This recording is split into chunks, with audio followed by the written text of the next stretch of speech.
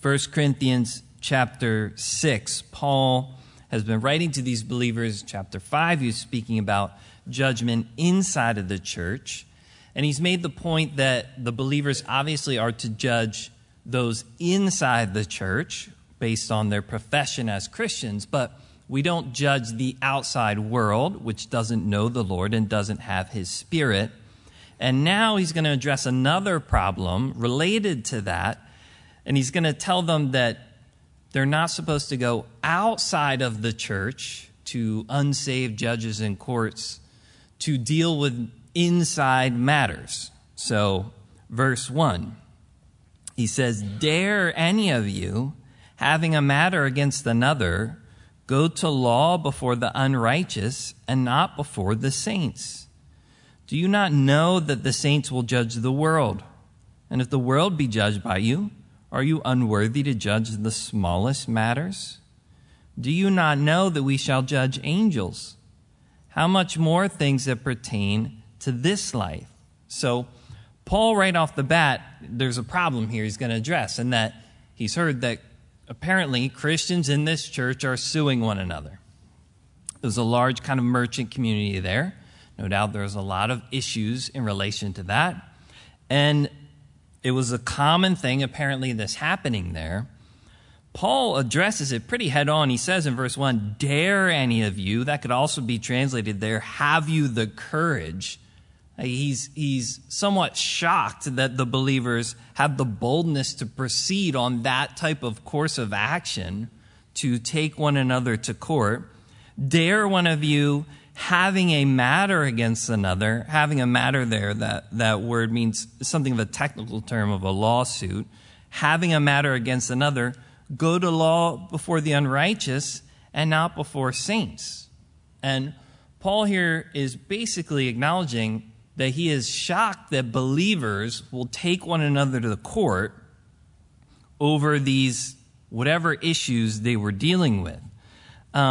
He begins by saying, "Do you not know?" in verse 2, and he'll say that 6 times through the rest of the passage. He says it in 2, he says it in 3, he says it in 9, he says it in 15, he says it in 16, he says it again in 19. And he's already mentioned that earlier in the book. The point again is when he says, "Don't you know," it's something that by now they should have known and not needed explained to them. By saying, "Don't you know," he's saying, you guys should already be mature enough to realize that taking one another to court as believers is not something that's pleasing to the Lord, or that I should have to tell you that you shouldn't be doing. You don't need instruction and reproof on this. You should already know this yourselves. And what he does is, in verses 2 and 3, he points to their future and he reminds them of what their real identity is as Christians. He says, "Do you not know that saints will judge the world? And if the world will be judged by you, are you unworthy to judge the smallest matters?" The Bible clearly teaches that saints are going to judge the world. We're going to be a part of God's rule and reign. The word judge means to judge. It could be related to condemnation. It could also just be to literally separate things. It's also used for ruling and reigning. So Jesus told the disciples that they would reign with him and be seated on 12 thrones judging the tribes of Israel. It didn't mean that they were going to condemn them all. It means that they would be part of the rule, the administration over them. And the Bible clearly teaches, 2 Timothy, if we endure, we shall also reign with him. That you and I are going to have a part of the rule and reign of Jesus Christ on this earth with him. And what Paul is saying is, if that's what we're called to, whether you feel like you're far from that or not tonight, that is what's real in the Lord. If that's what your destiny is, that's what God is raising you up to do, he says, then are you unworthy to judge the smallest matters? Things that are way less important than that? Literally trivial things?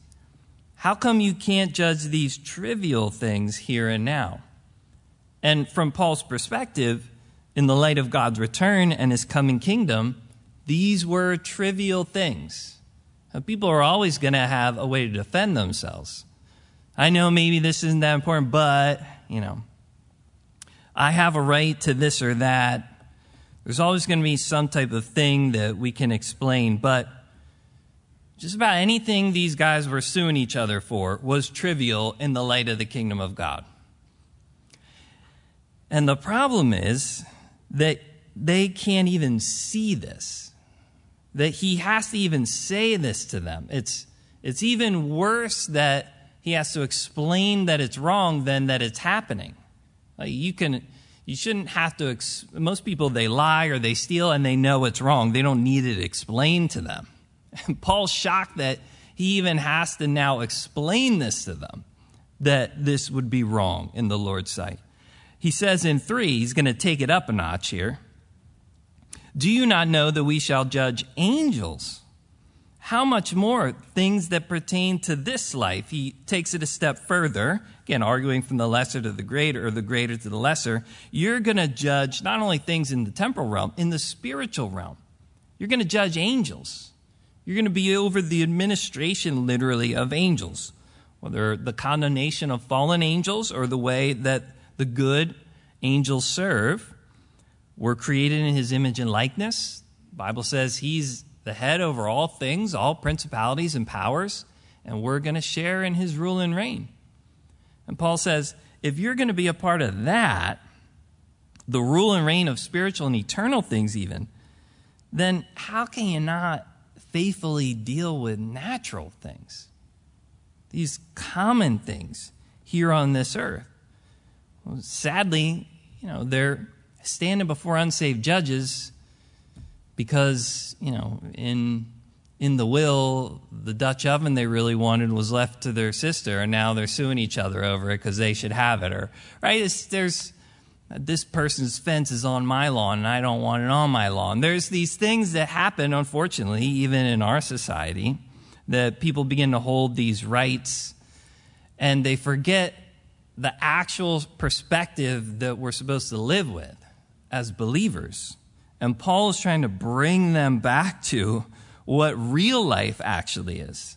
So he says in verse 4, if then you have judgments concerning things pertaining to this life, do you appoint those who are least esteemed by the church to judge?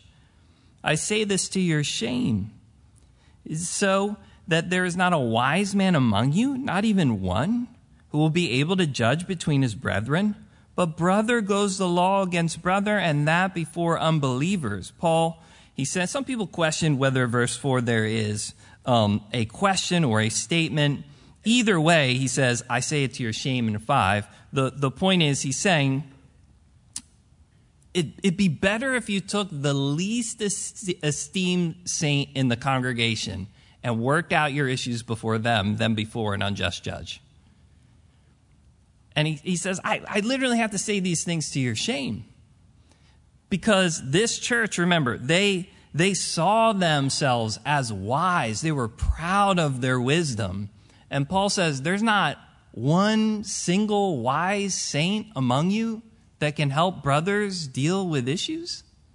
There's nobody there in the whole congregation that you have to go outside and take one another to court, that you can't deal with situations.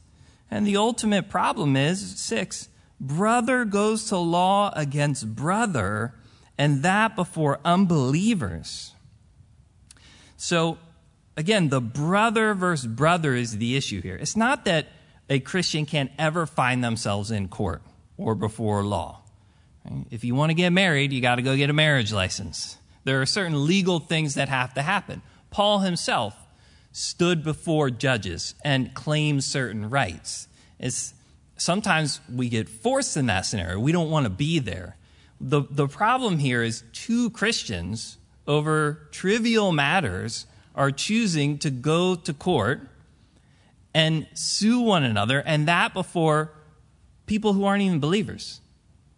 And what it does is totally ruin the testimony of who they say they are and what their values actually are and what Christ has done in their lives. So he's not saying that no Christian should ever be found in court. He's making the point that a trial between two believers in unsaved courts isn't an innocent matter. It's not just a little thing. And he's shocked that the Christians in his day would think that it is. And honestly, he'd be just as shocked today. And unfortunately, we see this all over the place. Sadly, there are whole sections of the church that are going before unsaved judges to fight over property and money and pensions because they want to split here and there. Paul would be heartbroken about those things. And what he says is there's a total lack of perspective in this. So he says in verse 7, he's kind of reasoned through it here. Now he's just going to give the rebuke. Now, therefore, it is already an utter failure for you that you go to law against one another. Why do you not rather accept wrong? Why do you not rather let yourselves be cheated? No, you yourselves do wrong and cheat, and you do these things to your brethren. Paul says, listen, this is a no-win situation. Any Christian who takes another Christian to court to sue over something has already lost, Paul says. He says it's an utter failure. There's no win here. Even if your legal issue gets settled and you get the money or the property or the possession that you think is yours that you want, you get your fair share, you don't actually win. Because a win for you is a loss for Jesus. And if the only way I can win is for Jesus to lose, it's not a win. It's an utter failure. He says the win for you in this scenario is a total loss of testimony of the work of Christ in your lives. You mar your testimony as believers in Jesus Christ. So he says it's an utter loss. You can't win like that. You don't come out on top. You failed in what you're ultimately called to do, which is not have possessions in this world, but be salt and light, be a witness and a representative of Christ. So if the person's like, well, what are we supposed to do? Here's what Paul says. Why do you not rather accept wrong? Why do you not rather allow yourselves to be cheated? He says, be a witness for Christ and lose your physical goods. The person took your jacket, give them the other one too. Right? You got cheated. Accept the wrong then. I mean, it's not anything that Jesus didn't do. Jesus, of course, was perfect. And he came and accepted all types of wrong on our behalf for us. That's what the cross was. The cross was shame. It wasn't just suffering. It was suffering and shame. Rejection. He was despised, looked down on. He was cheated. He was the rightful king, and he was mocked. And he did all that for us, but also to be a witness, to obey, to be the light of the world. And he says, if anyone wants to follow me, they're going to have to deny themselves and take up their cross and follow me. And if suffering wrong was evil, Christ wouldn't have given us that example, nor would he have literally commanded us at times to suffer wrong. And don't return evil for evil, but overcome evil with good. Or to pray for those who would despitefully use us or persecute us or slander us. Bless and not curse. Again, we can just go through the scripture of his commands over and over again. And the person who is living for this world and materialistic, they're saying, I have this right, what do you want me to do? And Paul's like, it's really easy. Drop it. Let yourself be cheated. Keep your witness. Let them take the thing. And remain who God would have you to be, walk worthy of Christ. I will say, certainly, in the best case scenario, the believer is not totally even run over. If a believer goes to the church, if two believers have an issue and they go to the church, this person lives next to me and they keep stealing things from me, and they're talking about it in the church, and then the people at the church, whoever was there to help them deal with the issue, address the issue, and then that person continues to do this thing, the person continues to steal. Well, at some point, the church can step in with what just came in the last chapter, which is church discipline. If you're an unrepentant thief, then you will be judged inside the body of Christ for your profession. Right? So it's not even like a Christian has no recourse. But Paul is speaking about a very specific thing here where we're standing in front of the world saying we're born again, that God has changed us, that he's given us new life, and here we are needing you to help us work out our issues because we're selfish and materialistic. He's like, you lost. You lost. This should not happen. Another believer can help you work through stuff. And if it gets to the point where it's that bad, let them take it. Rather that than you lose the testimony that Christ would have us to have. The reality for Paul is that our place in God's kingdom, our identity in Christ, is more important than our immediate comfort or identity in this world that we're strangers and pilgrims in. We're passing through.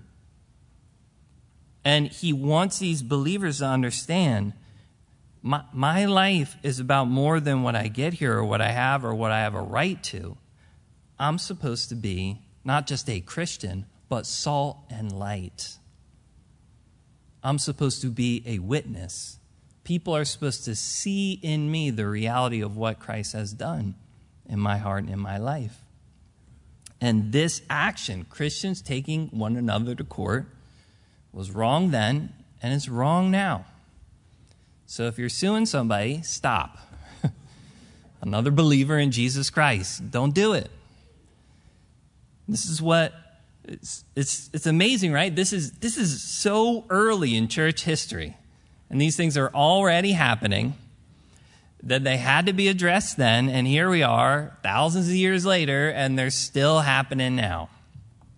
And God knew this needed to be said, and these believers needed to see, I need to be identified more with who I am in Christ than what I am in this world per se, and even what I can have in this world.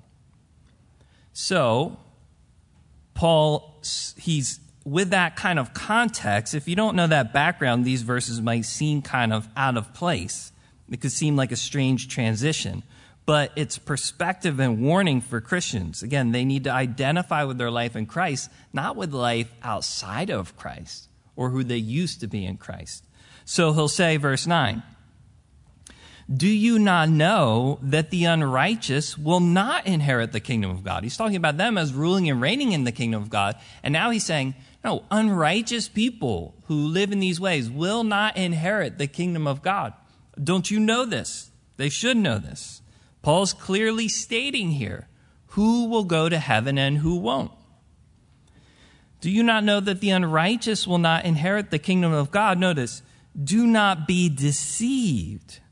We'll come back to that. I'll read down. Neither fornicators, nor idolaters, nor adulterers, nor homosexuals, nor sodomites, nor thieves, nor covetous, nor drunkards, nor revilers, nor extortioners will inherit the kingdom of God. Paul wants to make it clear. Look, people who live in these types of sins will not inherit the kingdom of God. If this is their life, this is their lifestyle. You are supposed to be totally different than this. And he has to tell them, don't be deceived, because people are always deceived about this. There's always some excuse as to why it's okay to live in these types of immoral categories and still go to heaven. People talk about God's love and God's grace to sinners as if God God, because he has grace, like paid a big tab, and now you can run it up. Right? Well, he paid for sin, so doesn't really matter what I'm doing in my life. I'm saved, I'm going to heaven. Isn't this what he paid for? It's like when Paul has to say, well, do we sin so that grace can abound? No. God's love and grace is expressed not just to pay for sin, but to save sinners, to actually change individual lives. It's not just a math equation. It's a reality for individuals. And he saves them from their sin. That's what he saves them from. And Paul says, people who are living in these sins will not inherit the kingdom of God. We're supposed to be saved from those things. Don't be deceived. People all over the world are deceived because they do ritual things. If I do ritualistic, religious things on Saturday or Sunday, and then I live ungodly the rest of the week, whatever, having sex outside of marriage or a drunkard at the bar or at home or whatever, it's okay because I did those religious things, check the boxes. So I check my boxes, he checks his boxes, my sins are forgiven, we're good to go. Generally respectable, I'm a good person. Don't be deceived, he says. Some people feel like they have a justifiable right to theft or covetousness or the extortion of others. There's a lot of people that literally even go so far as to claim that it's God's blessing on their life, when all they're doing is extorting people religiously. They know what they're offering is junk, and they're just making money off of it. Or figuring out how to trick people and to make money off of them. There's a lot of money in the God racket out there. Don't be deceived. They might not look like a drunkard. They might have it together. But you're essentially an extortioner. It says, those people shall not inherit the kingdom of God. Cultural morals have changed. God's so loving that he's good with my adulterous relationship or my homosexual relationship. Doesn't he want me to be happy? If you believe things like that, you're deceived. That's why Paul says, don't be deceived. Christianity is not a set of rules for life. It's literally a type of life with its own quality and character. He doesn't look at a sinner and say, here are the new rules. He gives you a totally new type of life. And that life looks like something. And it doesn't look like what you used to have. It looks like what he has. And a misguided type of love for sinners is dangerously close to love for sin. And Paul knows it's easy to get tricked and to think that there's some reason where this type of lifestyle is okay, or we can explain it away, or because we're okay with it, God's going to be okay with it. And what he says is, no, don't be deceived. My life should not identify me with any unrighteousness. Any of these things, that shouldn't be what my life is. Fornicators, just sex outside of God's marital covenant. Idolaters, certainly their world was filled with idolatry. Adulterers, again, heterosexual sin here, nor homosexuals, nor sodomites. This is important. Those two Greek words right there are very particular Greek words. The first for homosexuals is passive. It actually means soft or effeminate. It was used in Greek literature for call boys, literally, whether both in the temples or in Roman society. And the other, the sodomites, is a more active word, and it's literally man-betters, those who will go to bed with other men. And it's important because certainly, again, even in our society, there are those who will say, well, when the Bible talks about homosexual relationships, it talks about them in a negative way. But Paul didn't really know anything about positive, committed homosexual relationships. The Bible doesn't speak about that. And it's important, Paul did know about that.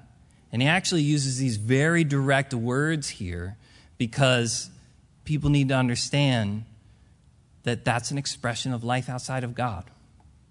Just like heterosexual sin can be an expression of life outside of God.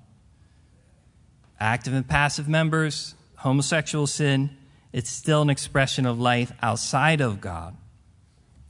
Whether he's going to move on there to thieves, covetous, drunkards, revilers, extortioners. And this isn't the only list Paul has in the New Testament. There are a number of things. No doubt he's saying things that would relate very often to this Corinthian culture that he would know. These things are probably very evident where they were, and they're still evident today in their pictures. And what Paul's saying is, they will not inherit the kingdom of God. It is important that this is not who we're identifying as. We are something different. He saved us, which he's going to get to here in a minute. Particularly, I think, in our day and age with the homosexual issue, because most of these things we can kind of even recognize as sin. The drunkard's usually not identifying themselves as a drunk Christian, because we kind of know that's wrong, or an adulterer Christian. But gay Christian gets thrown around out there sometimes. Sometimes people do it ignorantly because they're not sure. But I am not identified when I get saved with my sin. My sin is what separated me from God. I am now identified with my life in him.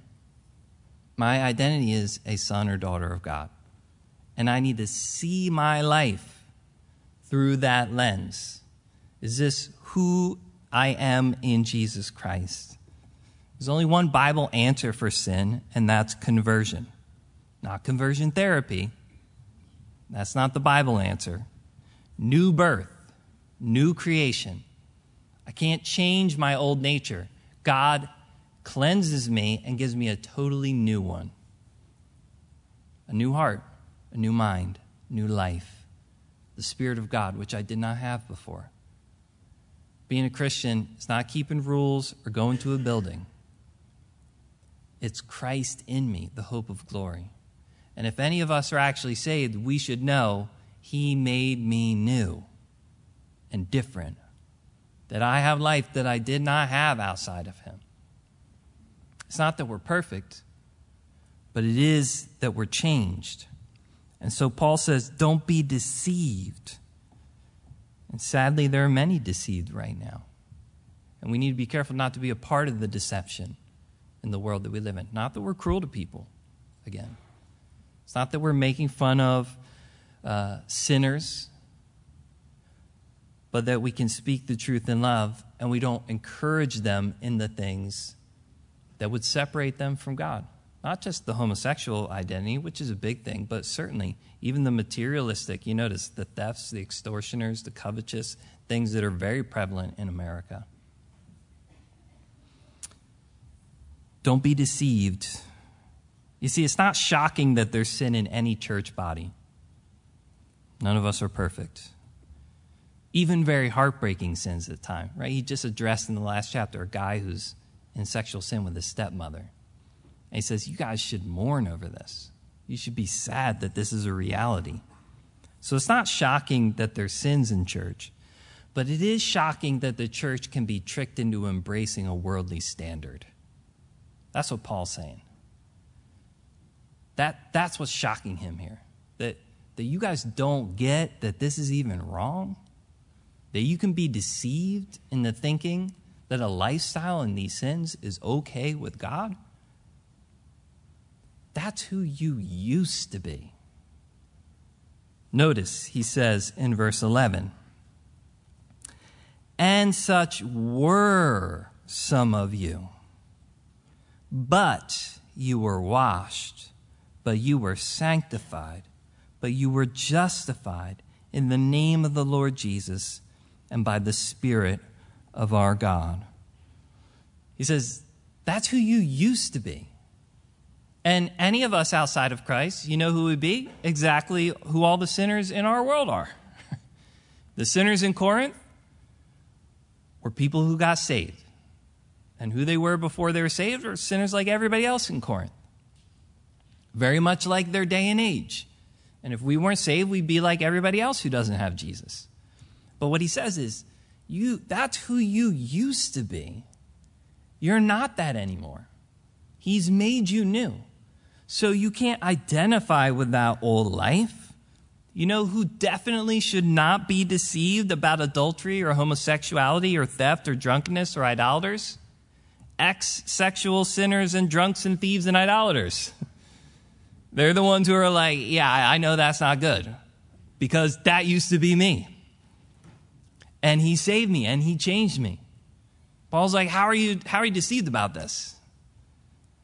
How can you even think it's okay to be identified with what you used to be? To take one another to court.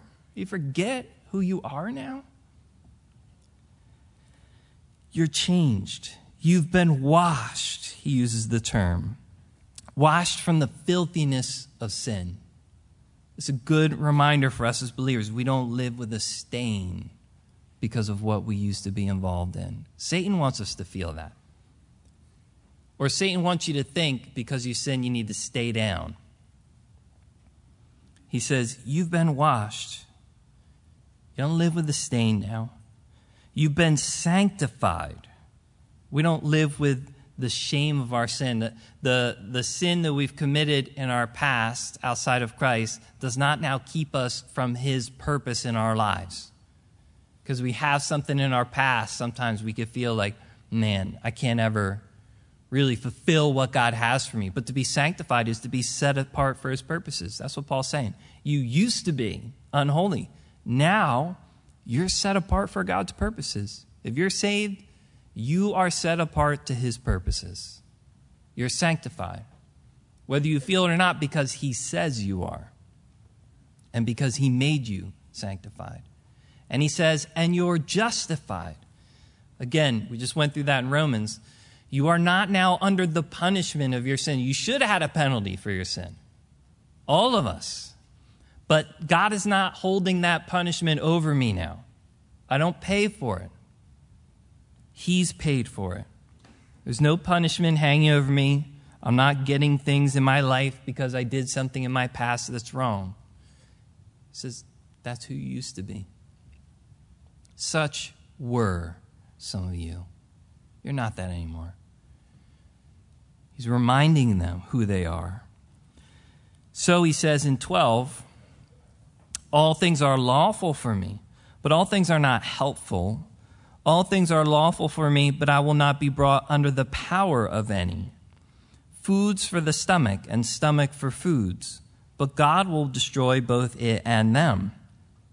Now the body is not for sexual immorality, but for the Lord, and the Lord for the body. And God both raised up the Lord and also will raise us up by his power. So Paul here's going to move into, he says, look, now that we're free in Christ, all things are lawful for me. There's some scholarly argument as to whether these are Corinthian sayings of Paul's or Paul's sayings. Is Paul saying things that they said all the time?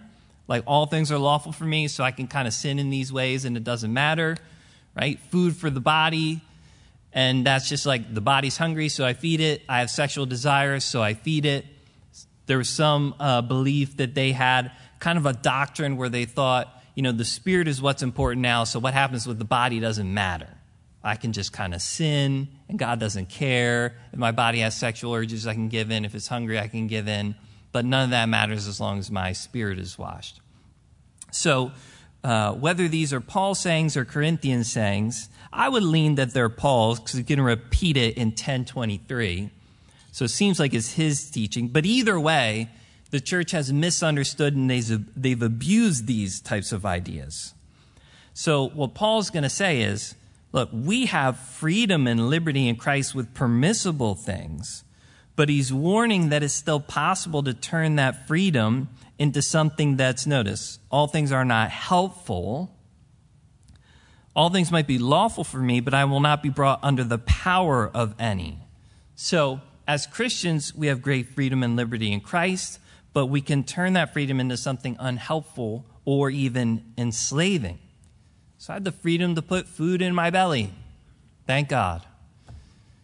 I can eat bacon. I can I can have milk and chicken in the same meal, right? There's these Jews, they had that dietary law they were so used to.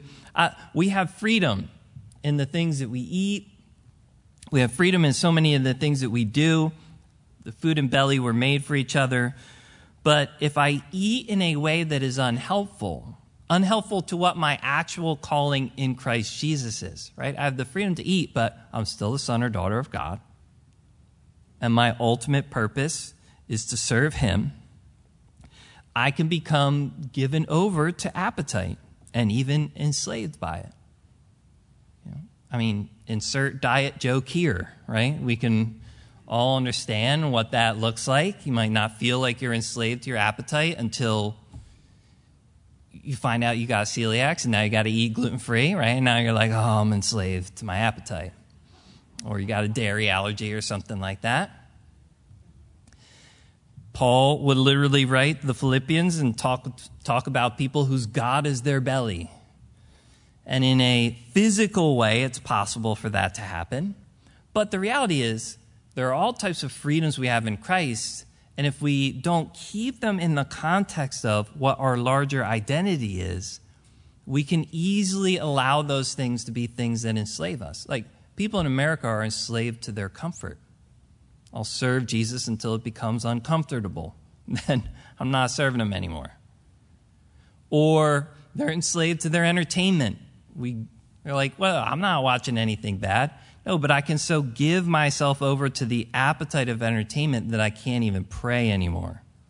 Can't focus for more than 10 minutes. I can't do the things that are actually healthy for me as a Christian. I'm so enslaved to my appetite that I've never fasted in life, even though I've had scenarios in my life that probably should have been the response. Or we can be so given to things that are free for us.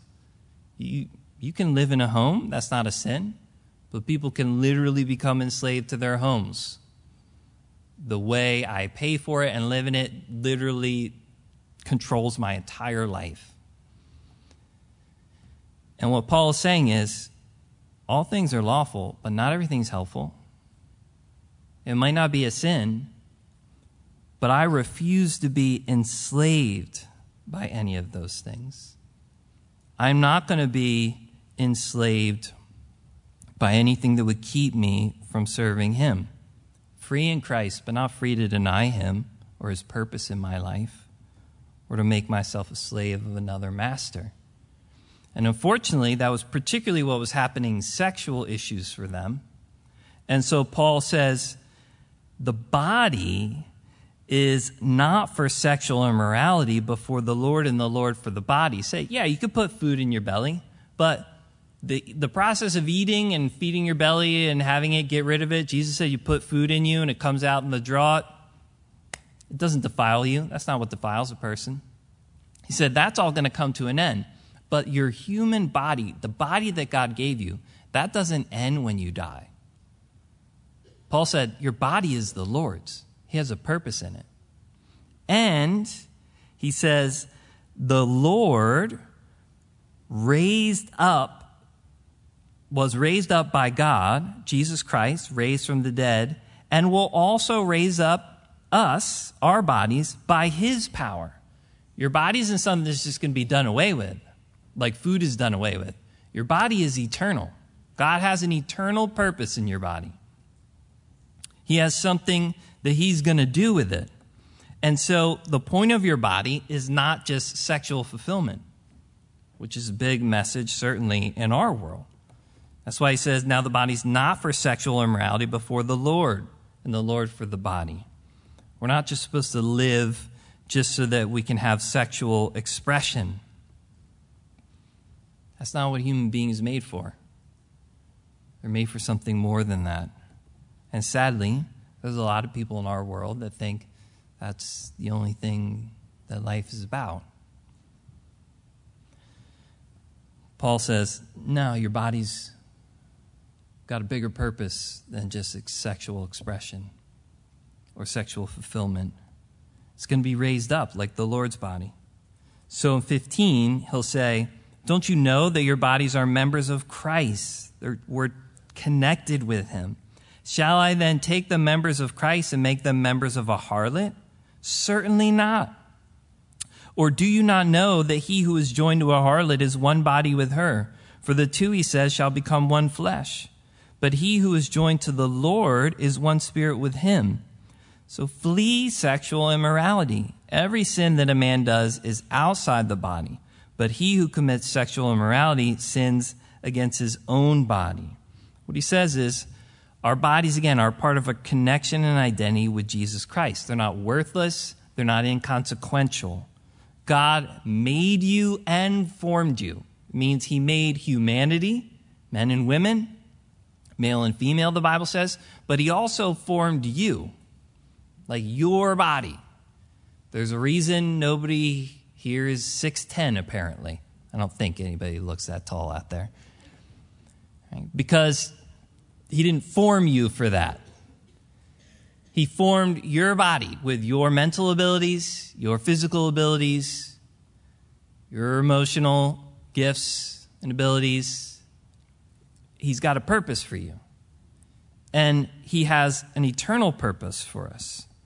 And what he's saying is, if I'm connected with the Lord, if my body is his, do I ignore that purpose and then take my body and connect it with a harlot?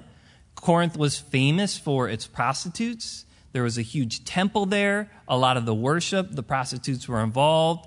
It was not really thought of as immoral. And so Paul is challenging a very accepted practice in that day, that you could be married to somebody and go to the temple prostitute or one of the prostitutes in the city, and you weren't considered immoral or having broken your marriage vows. But what Paul is saying is, this is totally different. You're now a son or daughter of God. You're connected with Jesus Christ. He has a purpose for your life and your body, and there's an eternal purpose in it.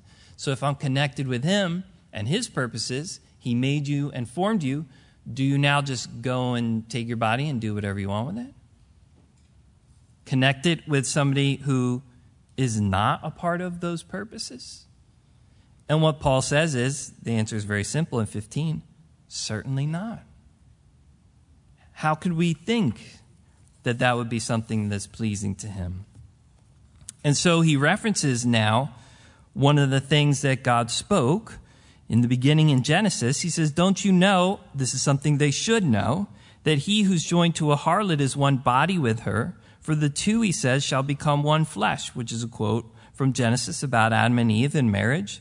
But he who is joined to the Lord is one spirit with him. So flee sexual immorality. Every sin that a man does is outside the body, but he who commits sexual immorality sins against his own body. Paul says there's a unique connection that happens in the intimacy between a man and a woman. And there was a purpose that God had in that for a husband and a wife, right in the beginning. And he says, if I take that and give it to somebody who is outside of that purpose, I'm already twisting what God has designed. I'm taking my freedom and using it in a way that is against God's purpose and therefore is harmful to me. So Paul says instead, flee sexual immorality. Flee. It's more than just abstain. It's to leave with zeal. Flee like Joseph. You run. You get away from it as much as you can. Because the one flesh nature of the sexual relationship has different consequences than other sins. Again, some people say all sins are equal, which they are in some regard. All sins, every sin that he mentioned earlier, can keep us out of the kingdom of God. True, they're equal in that sense. But all sins are not equal in the sense that they don't have the same effect upon us and the same effect upon other people. So if I was sinning as a drunkard, I can get saved and I can get changed and washed, but I might still have effects in my body that I wouldn't have had if I just sinned as a liar or a thief. Does that make sense? So sins are not equal in that regard. And what Paul's saying is the sexual connection that God has designed that I misuse when I take it out of the marriage bed and put it somewhere else has effects. C.S. Lewis, in his book, The Screw Tape Letters, puts it like this. The truth is that wherever a man lies with a woman, there, whether they like it or not, a transcendental relationship is set up between them, which must be eternally enjoyed or eternally endured. The act that's meant to commit people together, to tie them together in that commitment, physically, emotionally, and spiritually, can only cause physical, emotional, and spiritual harm if it's used outside of God's prescribed order. That's what Paul's saying here. What's meant to bind that I then have to rip apart is going to have an effect, even if I put a piece of tape on a bunch of things and I keep taking it off. And what Paul's saying is really what everybody knows, that sex outside of God's purpose isn't safe. Right? The basic message of the world is as long as nobody gets hurt, it's okay. Except that just because you can't see something wrong on an x-ray doesn't mean nobody's gotten hurt. And nobody actually believes that. Because if we look at the world, man, there's a whole lot of hurt from sex taken out of God's purpose. You look at child abuse, you look at rape, you look at things really that shouldn't even be mentioned. You look at pornography, you look at adultery, you look at all the things that then spill out of that, divorce, abortion, murder, how many of that is tied to people cheating on one another, insecurities, suicide, children crying themselves asleep because of the relationships between adults, consenting adults. Right? I mean, we could go down the list. It's very simple just to say if one man married one woman and stayed committed to each other their entire lives, the world would be better off. It's God's command. Now, it's not like that. Right? So he has to warn us. And for those of us who sin, he says, again, you're washed, you're sanctified, you're justified in him. But he still throws out the warning, we can't think that there's no consequence in life. Flee sexual immorality. And I would throw out again, if you're here and you know there's wrong in your life, you would heed this. You're a son or daughter of God. That's not your purpose. And Satan wants to kick you because he knows it's going to have effects in your life. Right? And what he wants you to say is, you're already in debt, basically. Just keep going. But like $2,000 of debt versus $20,000 of debt, that's a different hole to dig out of. And Satan wants you to just keep digging a deeper hole for yourself. And Paul's looking at these people saying, you can't just use your freedom in Christ to do whatever you want with your body. You're totally ignoring God's purpose in what he designed you for particularly, and even that bodily desire. So, however you want to work it out, Paul says sins of sexual immorality have unique effects. I can't explain it all. I can simply say that's what the Bible teaches. And so he's warning, flee that. Don't you know you're supposed to be one spirit with the Lord? Or, verse 19, do you not know that your body is a temple of the Holy Spirit who is in you, who you have from God, and you are not your own? He says the presence of God literally is in your body. And it doesn't negate the value of the body. Just because God lives in you doesn't mean your body's worthless. It elevates the value of your body. Your body is a temple of the Holy Spirit. And the word for temple there is the holy place versus the outer temple. Again, A.W. Tozer in his book, The Incredible Christian, would say, without question, the teaching of the New Testament is that the very God himself inhabits the nature of his true children. How this can be, I do not know, but neither do I know how my soul inhabits my body. God lives in you. If you're saved, your body is a temple of the Holy Spirit. And how does God live in us if he lives in us? Does he live in us passively? Is he sleeping in the boat? No, certainly not. The Bible says he is active in you. Paul says, Christ lives in me. The life that I now live in the flesh is not me, but Christ lives in me. He would say to the Philippians, it's God who works in you, both to will and to do his good pleasure. The life of God is working in you. It wants to do things. It is active. It is telling you how to respond, whether you like it or not. It is convicting. It is encouraging. It is directing. The will of God is being worked out in your heart, in your life. If you have the Spirit of God in you, you have an incredible gift and treasure. That's why Paul says it's very unique here. He says, whom you have from God. Don't you know the Spirit is in you? Whom you have from God? The Holy Spirit living in us is the unique gift of our day and age. It is the promise of Jesus Christ. You have the Holy Spirit living in your body like the Israelite wished to live in the tabernacle or the temple. Your body is the temple. He dwells closer to you than they had even the presence of the Lord sitting outside of the camp looking at the pillar of fire or cloud. He is nearer to you in a unique way. That's why Paul says, you have him from God. Have him never to leave is the promise. He's never going to leave you. You're going to have him with you to the end. And we should realize that we have been gifted with an incredible deposit, and we should treasure it. And we should not allow the enemy to stain it. It's a treasure held in earthen vessels. But it's an incredible promise, and we got it at great cost. Do we realize that? Do we guard it? Jesus spoke of the temple of his own body. You and I, we have that temple. In the Old Testament, right, the temple had a lot of different conditions. God was there, but there were times in Israel's history where the temple was given over to the Lord. It was blessed. It was taken care of. It was in good condition for its purpose. And then there was other times where the temple was broken down, taken over, robbed. What is the condition of our temple? Cold, neglected, broken down?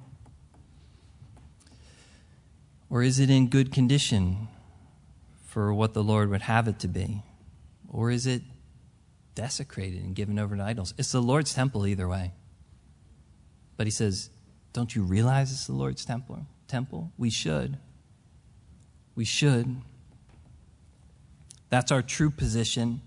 And our final fact is, he says, you have it from God and you are not your own. Paul makes it real clear. You're not your own. It's the anti-American message here. You have no right to yourself. That's the Christian message. Now, we might not like that. Some people might not like it. Kind of, until you think about it. Right? If Jesus didn't buy me, then I have no claim on salvation. If he didn't pay the price, if he does not own me, then I am not washed, I am not sanctified, and I am not justified. I own myself, but I am filthy, unholy, and under the wrath of God. And I can't change myself. But if he paid for me, then I'm bought at an incredible price. I'm valuable. I'm cleansed. I have a purpose in life. And I have a destiny that's sure. And I have a master. But it's a good master. And I'm enslaved to his will. But that will actually allows me to live out what I'm actually meant to do. So Paul says, finishing, you were bought with a price, therefore glorify God in your body and in your spirit, which are God's, not just one or the other, both. So, what's the best life?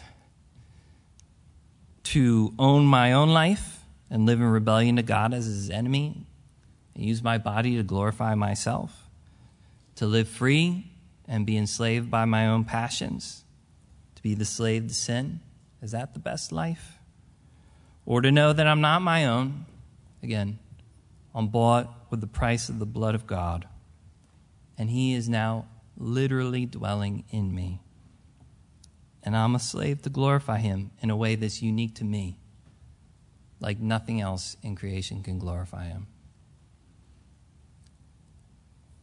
Is that the best life? It's actually a trick question because that's the only life. There actually isn't life outside of that. You might be alive, but you haven't lived. That's what the Bible says. And what we have is life in Jesus Christ, but we're not our own. Been bought with a price. And it's an incredible thing that he's purchased for us. So let's stand. We're going to pray. If there's anybody here that doesn't know Jesus Christ as their Lord and Savior, and you want to know the reality of Christ's life in you, he offers that to you freely. Can't get it yourself. You can only get it because of his work on the cross for you. Come down, let us pray with you. Love for you to give your life to him and to know that you're bought and not your own. But let's pray. Lord Jesus, we thank you for your Holy Spirit. We thank you for the work that you've done in our hearts and lives. I pray that you would allow us to live with eyes open to that reality. You know how easily we can deceive ourselves. You know how easily we can be deceived. But Lord, in your light, we see light. And there's no darkness at all in you. And you can open our eyes, give us understanding in our hearts, and allow us to see clearly what we need to see. And you give, Lord Jesus, all that we need in you. So we turn to you. We pray, Lord, that certainly as a fellowship here, we would have the right witness before the outside world that doesn't know you by the love that we have toward one another as your saints and as your disciples. So allow us to increase and abound in that, Lord. Pray these things in Jesus' name. Amen.